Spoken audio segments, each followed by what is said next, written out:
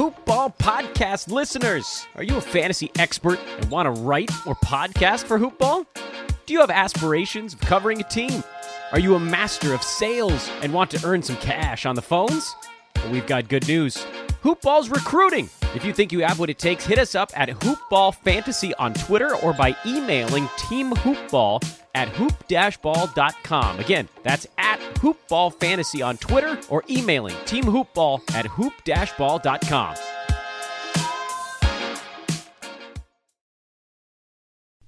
The following is a Hoopball presentation.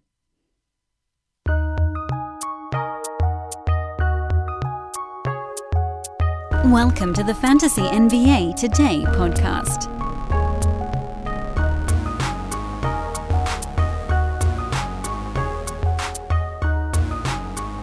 The slow march towards the return of the NBA season continues with interesting new proposals coming in from Kevin O'Connor and Mark Cuban. Stories about backup centers getting huge and strong. It's like the offseason muscle watch all over again.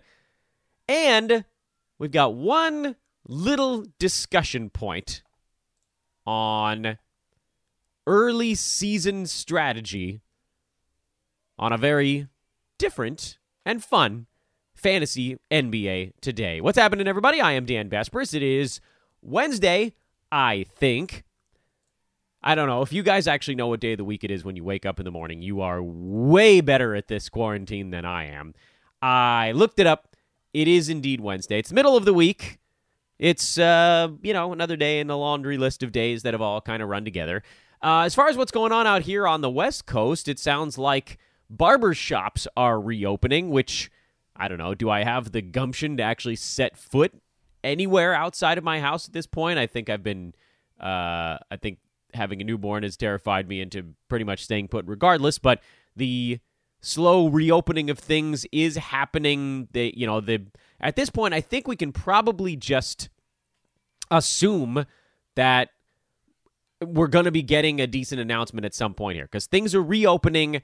Everything is moving in the right direction. There really hasn't been this big setback yet, and whether that has to do with a combination of rising temperatures and people still being too afraid to actually get into big crowds. And I know I've seen the pictures, and I realize that those things make us all facepalm a little bit. But to me, they feel like more the exception than the rule.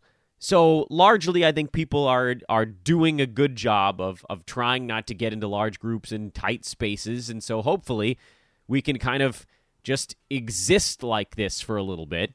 And we'll piecemeal it together. So with that in mind, as leagues are now slow walking their way back towards actual games, there's sort of a different feeling in our guts. I was listening to some sports talk radio yesterday because I like to get in the car and drive every once in a while. It's kind of a nice way to just not be cooped up in a 2-bedroom apartment all the time. And one of the things that the host was noting, which I think we've mentioned on this show before, probably a little bit earlier, because, we're on top of our business over here, is that the discussion now has changed. The discussion's changed because 3 weeks ago, we were wondering out loud what the heck was going on. I mean, what was the timeline? Were we actually going to see anything ever again? There was... I don't know if I want to say pessimism, but it seemed like there was a level of pragmatism that folks were kind of saying, look, there's a very real chance that this season just doesn't come back. Remember, everybody was talking about what's the hard stop date? What's the last date that they could actually play a basketball game? That's what we were talking about. And then all of a sudden here, over the last 2 to 3 weeks, really like less than 2 weeks even, it's gone to, rising optimism, discussions about the bubble, where's it going to be? And so now you're into this, and just to kind of follow up on a thought from yesterday's podcast, we are into the smaller details, which is funny to say that deciding actually what's going to happen when it comes back is a smaller detail, but it is. Because the big details right now are... I think this is a one thing. The biggest and single most important detail is health and safety. We want to know that these players are not going to they're not going to be at serious risk more than, a normal person going to a normal job at this point, I guess. There needs to be no serious risk. I mean, we already saw Karl Anthony Towns lost his mother to this virus. This is a very real thing. And then that's number one. That's priority 1, 2, and 3. Priority 4 is money. And then priority 5 through, 1 million are all of these other little things.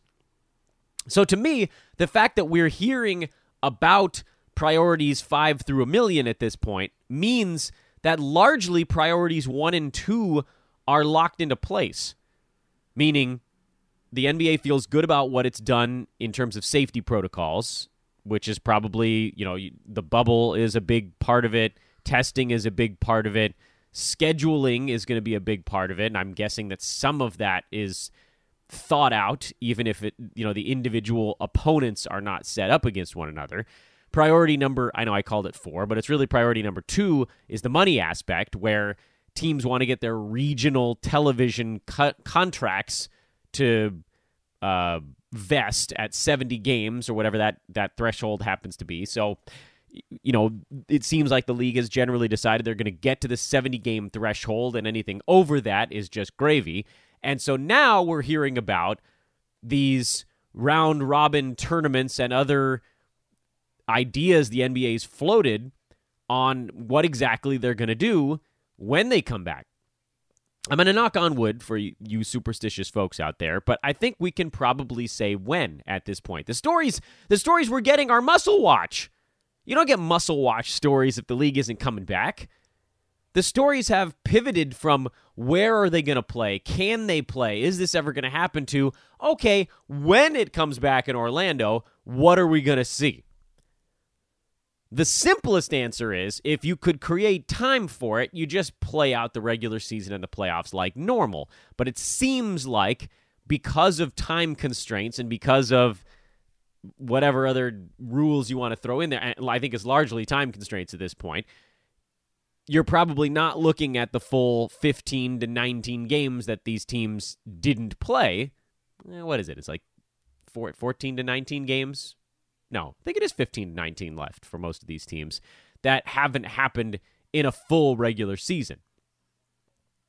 So I wanted to spend the first half of today's show talking about Mark Cuban's proposal from yesterday that brings all 30 teams back. Because remember, on yesterday's podcast, we talked about the fact that Damian Lillard came out and said, look, if you're bringing us all back, but I don't actually have a chance to make the playoffs, which if they only play 5 games, and I think the Blazers we mentioned would only be playing 4 games, if they're only playing 4 games and they're basically 3.5, 4 losses out of a playoff spot, he doesn't want to play. And on the podcast, we basically said, that makes a lot of sense. This man is a transcendent superstar who generally carries his team on an annual basis. So for him to come back and look and risk himself, not only viral risk, but also the sort of tune-up and then try to go full bore on the court risk, just doesn't make any sense. He'll let his teammates get his team to that 70-game threshold. What can you do? One of a couple of things. As we mentioned, the simplest solution is to play out more games, but that doesn't seem to be a possibility given time constraints. So what Mark Cuban suggested, and we'll break it down here on today's show, is a plan that finds a way to get all 30 teams down to Orlando and gives them generally a reason to play. I think his plan gets 28 out of the 30 teams involved, at least short term, kind of mentally involved. So what the plan suggests is that the top 20 actually make the playoffs instead of the top 16, because right now, if you took the top 8 records from each conference, and in Mark Cuban's method, it's actually just the top 20 teams overall, you now loop in teams that are in that 26, 27 win range.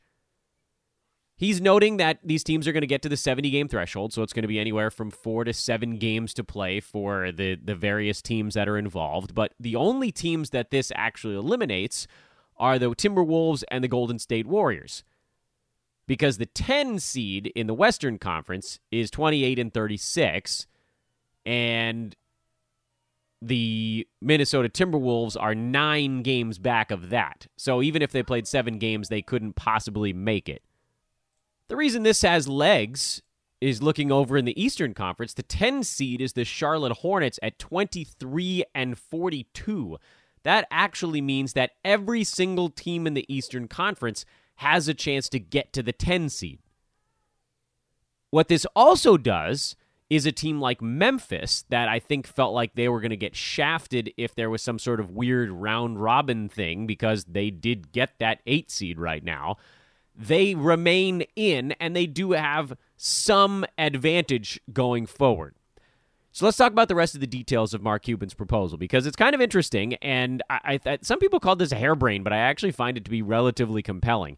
So it's the top 10 seeds in each conference, which only eliminates the Warriors and the Timberwolves from any kind of playoff opportunity at this point. They're the only 2 teams that are mathematically eliminated before the league comes back for its 4 to 7 remaining games. Fine. Do whatever the hell you want if you're a member of one of those 2 teams. I mean, do you want to play Steph in a couple of them or just a few minutes? There's probably no point in playing Clay. I mean, for Steph, he probably just wants a couple of tune-up games, but he might not get out there. And if they want to bench all their guys and go full G League like they did in the middle of the season, they've already done that this year. So it's right there on the table. For Minnesota, if Cat and D'Angelo Russell are healthy, they might just want to play together.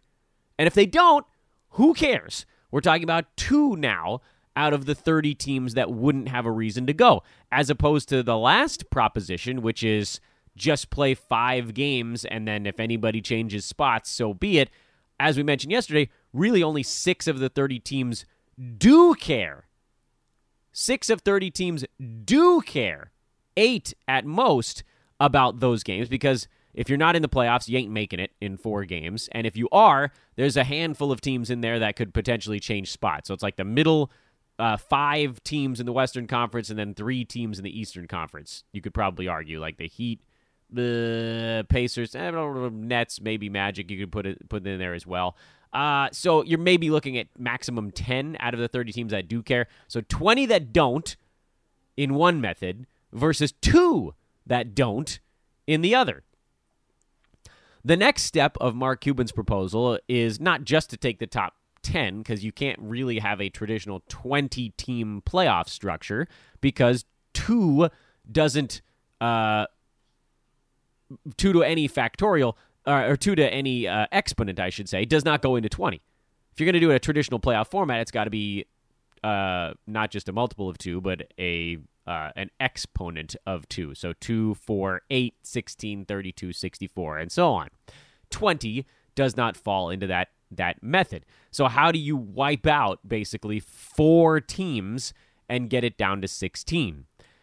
What Mark Cuban has proposed is that once those top 10 in each conference are set, 20 plays 17 and 18 plays 19, either in a 1-game, baseball wild card, winner take all type of deal, or I think you could probably argue a best of 3.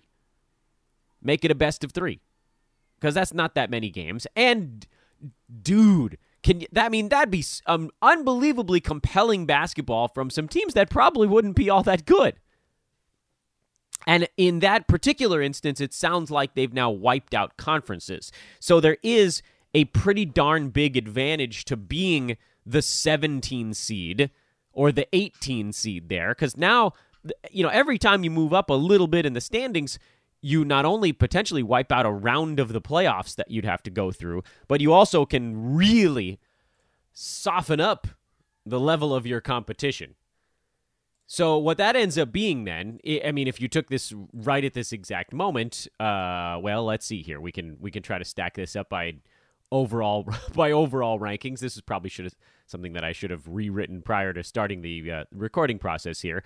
But right now, if you actually reseeded everybody, the Orlando Magic at 30 and 35 would be right behind Memphis. So they, I believe, would be the number 17 seed. Portland, New Orleans, No, that doesn't make sense, actually, because you have to get into the top 10 in each conference to get in. So right now, Washington and Charlotte would be in. Portland and New Orleans, I guess, would be in. I don't know who has the tiebreaker between those teams and Sacramento. But let's just, for argument's sake, they say Portland and New Orleans got in on the western side. So Orlando would actually, or Washington, being the 9 in the Eastern Conference, is way behind both the 9 and the 10 in the Western Conference. So the Western teams would be the 17 and 18 seeds, and the Eastern Conference teams would be 19 and 20. So now Portland would get to play someone like Charlotte. New Orleans would get to play most likely Washington, and we've heard that John Wall still isn't coming back, even if this season does resume. So there is an advantage there to, number one, getting in. And if you're like, well, what's the point even? Well, getting past that first group probably wouldn't be all that tough. But that only knocks out 2 teams, and we need to knock out 4. So the next thing in Cuban's proposal is that the 15 and 16 seeds would play the winners of those previous 2 matchups. So let's say that the 17 and 18 seeds won, 15 would play 18, and 16 would play 17. And in this particular instance, if you again did a whole bunch of reseeding here, you're looking at the bottom 4 being, well, whichever 2 teams won. So let's say Portland and New Orleans, and then that would be Orlando and Brooklyn. So again, it behooves Memphis to continue to win ball games, because not only they aren't the 16 out of these teams, they're better than the bottom 2 playoff teams in the Eastern Conference. So they actually would have been, I believe, number 14 in that case. They would be the number 14 record. So Eastern Conference teams get back in there. Portland and New Orleans then would play Brooklyn and Orlando in that first little best of 3 or winner take all. And then the rest after that just, goes normal playoff style with apparently no conference seeding. So just 1 through 16 at that point. The reason I kind of like this is that, number one, it gives a lot of teams reasons to play somewhat hard, at least, during the remaining 4 to 7 games of the season. Sacramento, San Antonio, Phoenix, those teams in our hypothetical example that were on the outside, they have enough games to get past Portland or New Orleans to grab one of those last 2 playoff spots. Hell, for Sacramento, they're tied with them right now. So I don't know exactly how the tiebreaker is working at this moment, but you're talking about if Portland or New Orleans loses any game and Sacramento or even San Antonio wins a game, that thing could switch on a dime. And for Phoenix, they're not that far out either.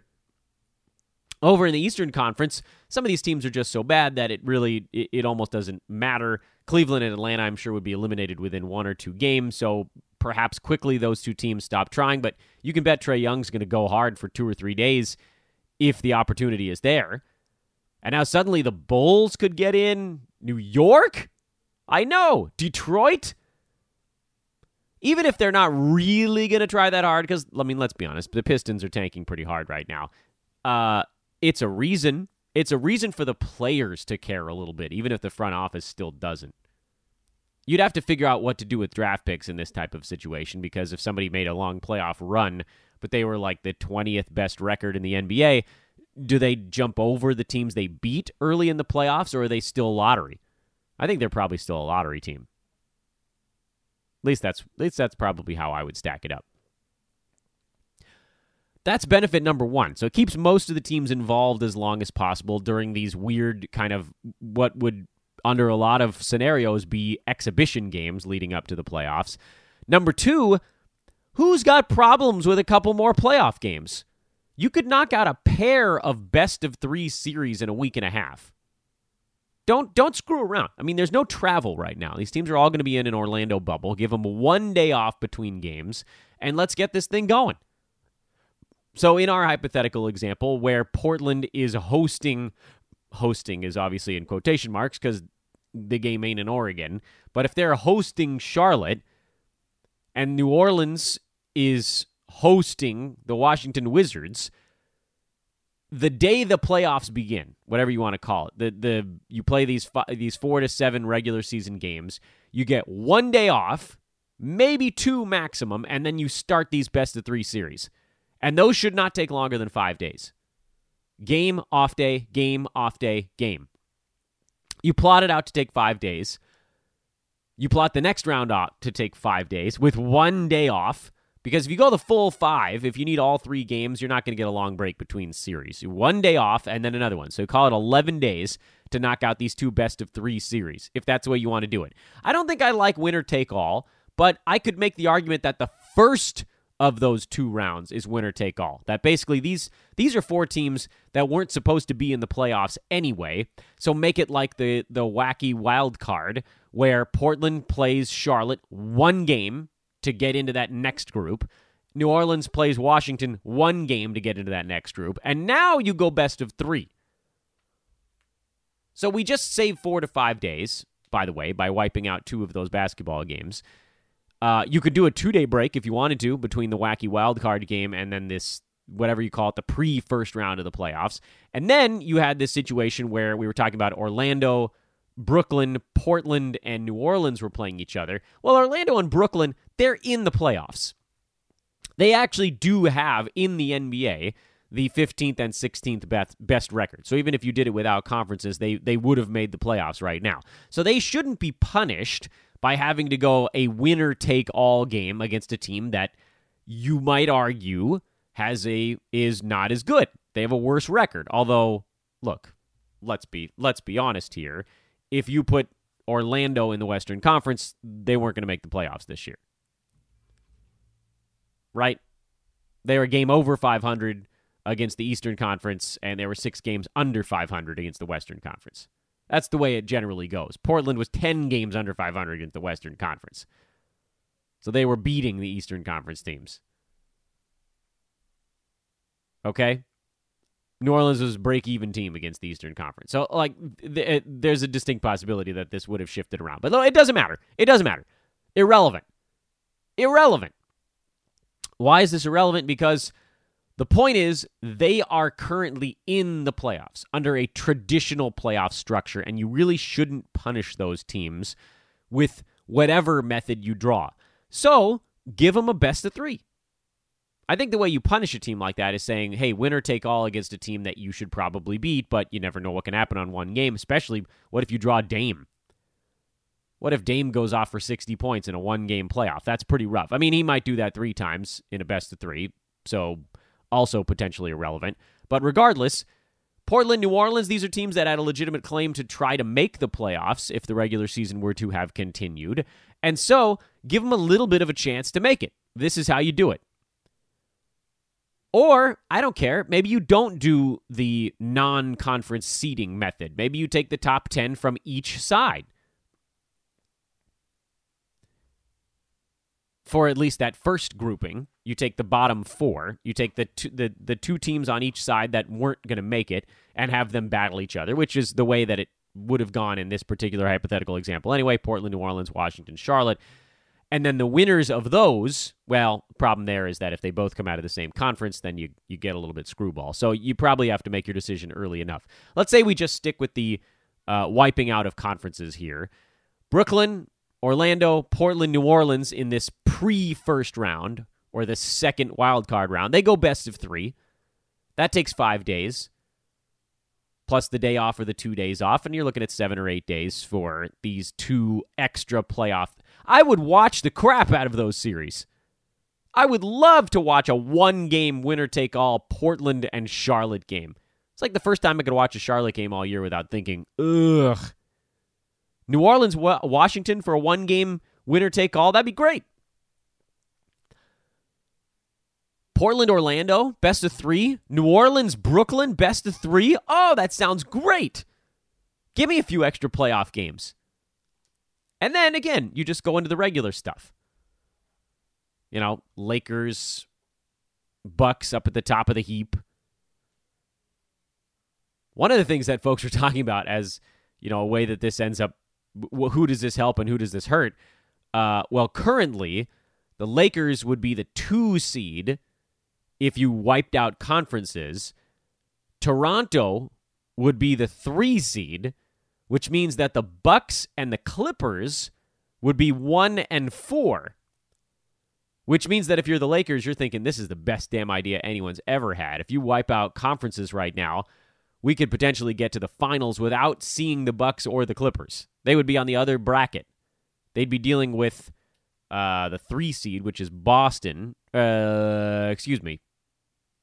Toronto.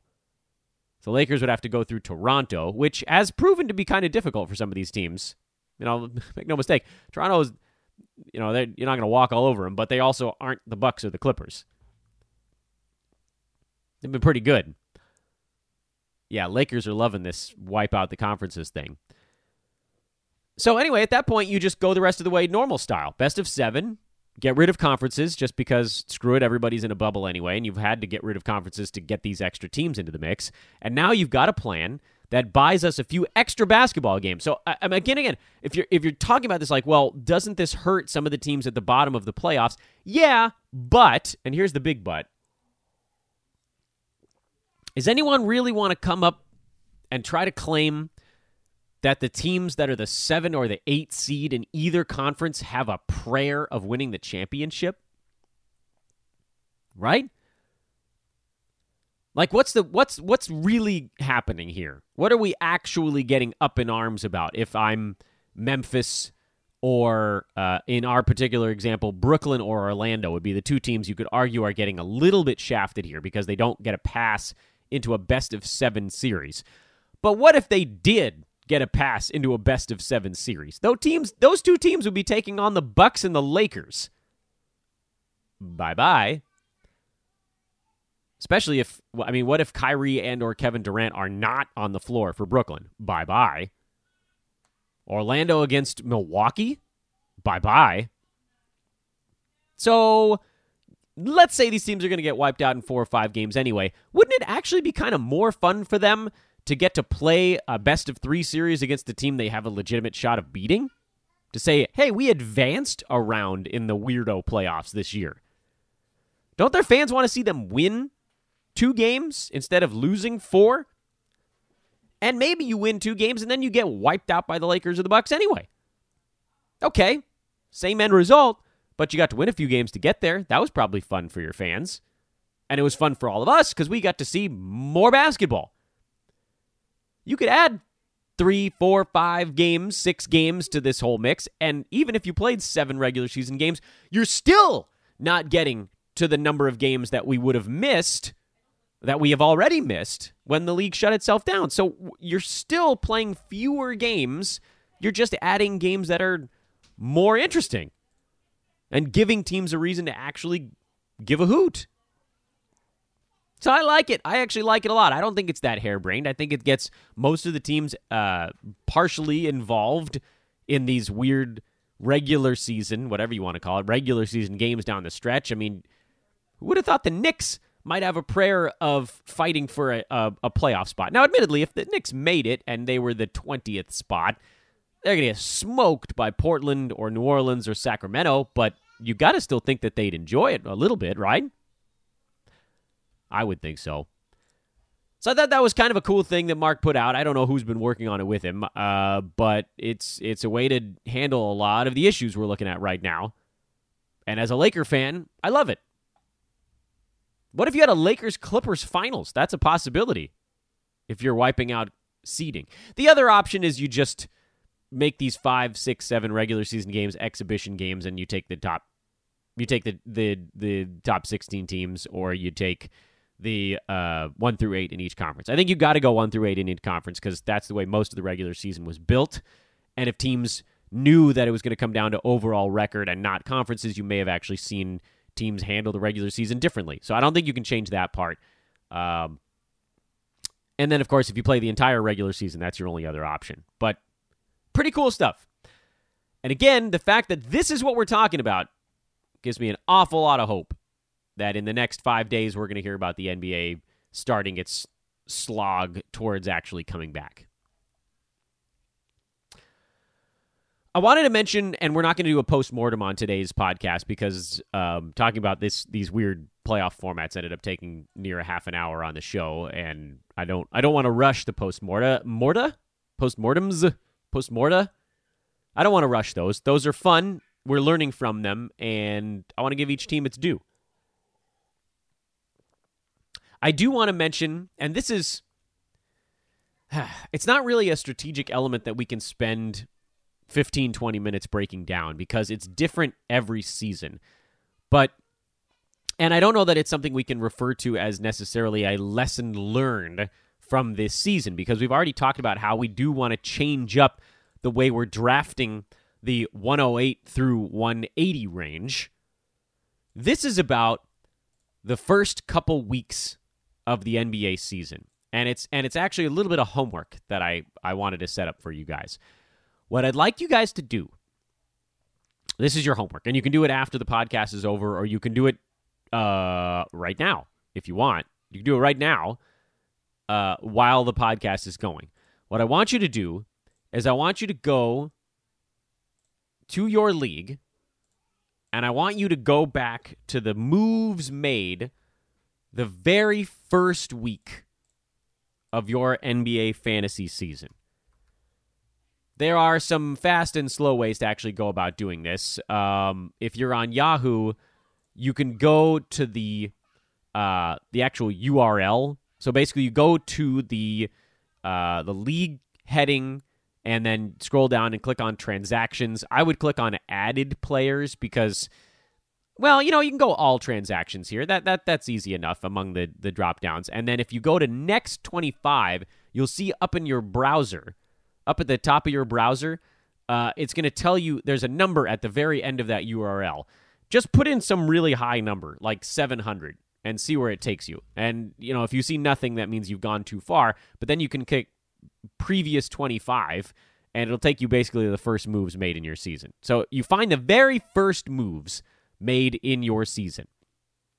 And I want you to look more or less at the first roughly 25 to 40 moves. I'm going to list off some of the moves that were made in one of my most competitive leagues because you guys might find this somewhat illuminating. If you don't, then, you can just tune me out for a second here.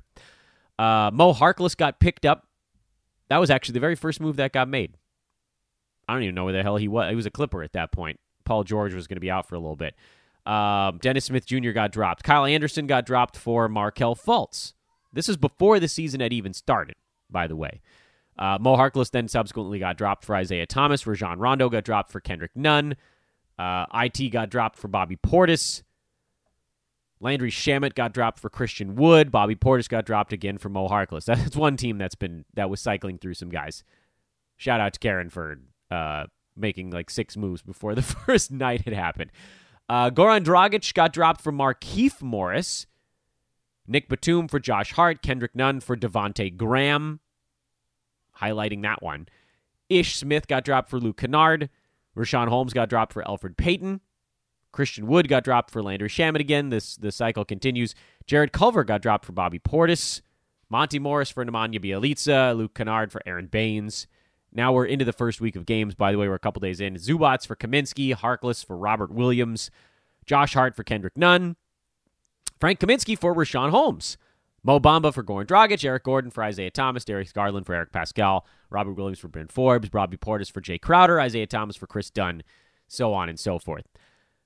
You're hearing a lot of names getting recycled even in the first week of the season. A couple of names stand out as we go through those first. That was 27 moves that I just rattled off. I think there was another. Maybe that was 26.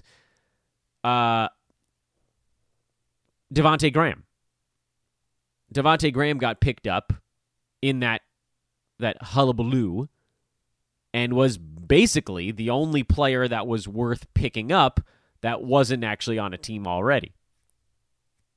I might argue that Rashawn Holmes was kind of the only other guy on that list that was worth picking up at all, although you could give a nod to Luke Kennard, who was useful before he got hurt, and Elfrid Payton, who got useful, got hurt, and then got useful again.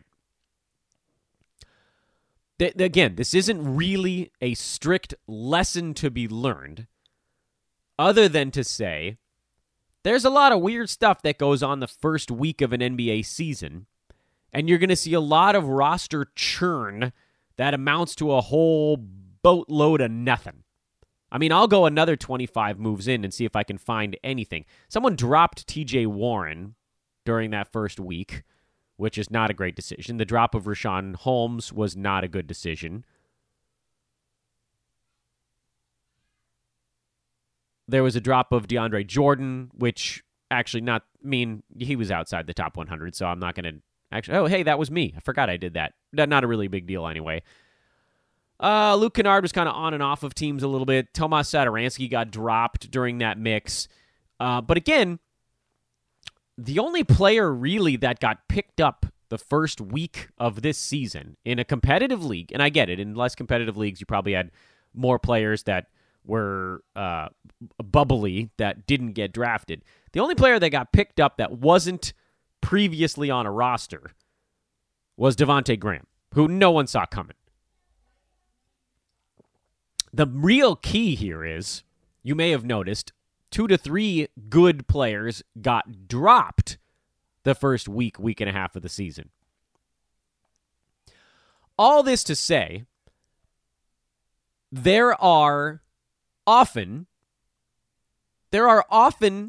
decent players that pop up the first week of the year. And if you go back, even 3-4 years ago, that number was much bigger.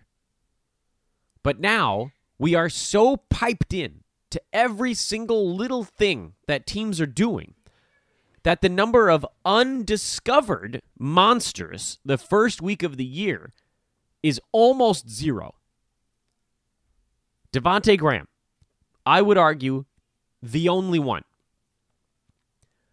You might give a very slight nod to Elfrid Payton, who played well, then played poorly, then played well again. He ended up at number 125, sort of a weird mixed bag of a season because his percentages are both horrible. He does get steals and assists at a pretty good clip, but a lot of his other stuff is pretty raunchy. You can look at kind of his weird season breakdown and figure out where he fits in a lot of stuff. But again, when he was playing giant minutes, he was sort of useful.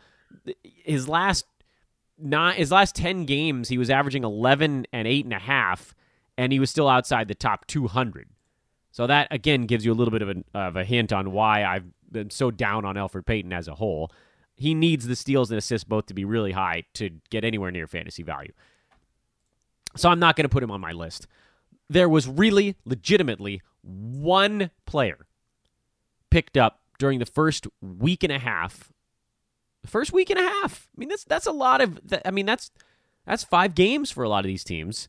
One player that was a fantasy difference maker picked up, but multiple useful players dropped during that stretch. And the lesson to be learned here is we want to be more careful than ever with early season roster moves. We talk about the magic of small sample size. The magic of small sample size. There were some guys that looked like they might be useful in that mix. They were not. I guess you could argue Nemanja Bjelica getting picked up early was a good thing, but I believe that came... Was that after the injury to Marvin Bagley? Can't remember exactly when that shook out. If the Kings stayed healthy all season long, I don't know that Bjelica would have had much in the way of fantasy value. But again, he had his voodoo doll, and so blah, blah, blah, blah, blah. Aaron Baines was useful for a few days, but that was suspension related. One player that wasn't tied to a suspension or an injury that was picked up that became fantasy useful for an entire season. Jay Crowder, he gets sort of an honorable mention because he was kind of on and off of teams all season long. Ended up as a relatively useful fantasy asset, actually played better in Miami than he did in Memphis. He finished at number 99. If you want to throw him in the mix, that's fine, just to sort of pad the numbers a little bit. But key players got dropped that shouldn't have been dropped. So as we turn towards next season, and again, this is not really a lesson to be learned because you're never going to know who the right name is. There is, I believe, a pretty intense desire to overreact to 1 or 2 big games the first week of the season. And historically, that's been a time where you want to make a fast move on someone. Historically, that actually has been the case. Guys surface that nobody saw coming. Again, as recently as 3 or 4 years ago, there were usually a handful of Devontae Grahams out there. He was number 77. Usually a handful of top 80 guys that went undrafted. Like, let's go back to the 2016-2017 NBA season and look at guys in that 75 to 100 range. I don't remember exactly how this draft went because it's been half a damn decade, but I'd be willing to venture a guess that Seth Curry probably wasn't drafted that year. Was Michael Kidd-Gilchrist drafted that year? Was Tyler Johnson drafted that year? I mean, there's some weird names in that mix. Guys that got picked up early in the season that probably weren't drafted. People didn't see them coming. But now all of a sudden we've hit this information overload. Everybody knows everything about everything. So please be cautious with the guys you're drafting. You probably drafted guys because you thought they were going to be decent. We're going to get really aggressive with our last 5 or 6 picks, right? We talked about that. My last 5 or 6 picks in this draft were Bojan Bogdanovic, Derek White, Kent Bazemore, Dennis Schroeder, DeAndre Jordan, Richaun Holmes. I drafted those guys because I thought they had either a potential for racking up fantasy value quickly, a good stat set, that is Richaun Holmes, Kent Bazemore, Derek White, or guys that were going to plod along and get a bunch of minutes and do stuff with them. Dennis Schroeder, Bojan Bogdanovic, DeAndre Jordan. That was not a great draft pick, actually, at the time. I don't know exactly why I grabbed him. With KD out, I really should have known better, but DeAndre did end up playing himself into more minutes late in the season. So as you're looking at the first couple weeks of the year, you have to assess, why did I draft the guys I drafted? You know, in this particular season, Richaun Holmes came out, played almost no minutes those first couple of games. Kent Bazemore didn't do almost anything at the beginning of the year. Derek White looked like he wasn't going to see nearly enough time to be fantasy relevant. So they're like right out of the chute, there were a few of those guys that didn't look like they were going to be big hits. So what do you do? Like, what if someone like Devontae Graham surfaces in that moment? How do you make the call? Do I drop someone for this guy? Well, you have to assess accurately what is the upside of the guy I'm dropping. The upside of Richaun Holmes was stratospheric, and I made an idiotic decision. The upside of DeAndre Jordan, really not all that high at all. Kent Bazemore's upside was okay, but we were seeing that it probably wasn't going to click, especially with, at the time, Rodney Hood playing well. Dennis Schroeder, we knew he had some pretty good upside. Derek White, there was upside. We didn't know if he was ever going to get to play. Didn't really. And then Bojan Bogdanovic, he was never really at risk of getting dropped. So it was really more that bottom 5 grouping. This is what we need to do at the beginning of the season. We need to be aware of why we drafted guys and accurately assess what it is you're looking at when someone does pop off the first couple games of the year. Knowing at this point, it's just not going to happen that much. The guys that go nuts, these guys that go nuts early in the year, it's just not going to happen that much. We're sort of onto it at this point. Who are the big fantasy pickups? They're not all at the beginning of the season. Very few of them, in fact, these days are at the beginning of the season. We didn't really figure out Daniel Tice for a while. Mikal Bridges didn't kick it into high gear for a while. And then it's just roster churn. Same dudes on and off everybody's roster over and over again. And look at some of the names. Go to your league. Look at some of the names. Look at some of the names that got picked up and dropped the first 2 weeks of the year. And tell me, were you freaking out about some of these guys? I was. You were. We all were. That's how it works. The magic of small sample size. So that's our little reminder here at the end of the show, because I wanted to spend a little bit more talking about what sort of NBA we might return to. And we did that. So tomorrow we'll dive back into the postmortems. That'll be our Thursday show. This is Wednesday's Fantasy NBA Today. Hope you enjoyed it. I'm Dan Besbris. We'll talk to you tomorrow.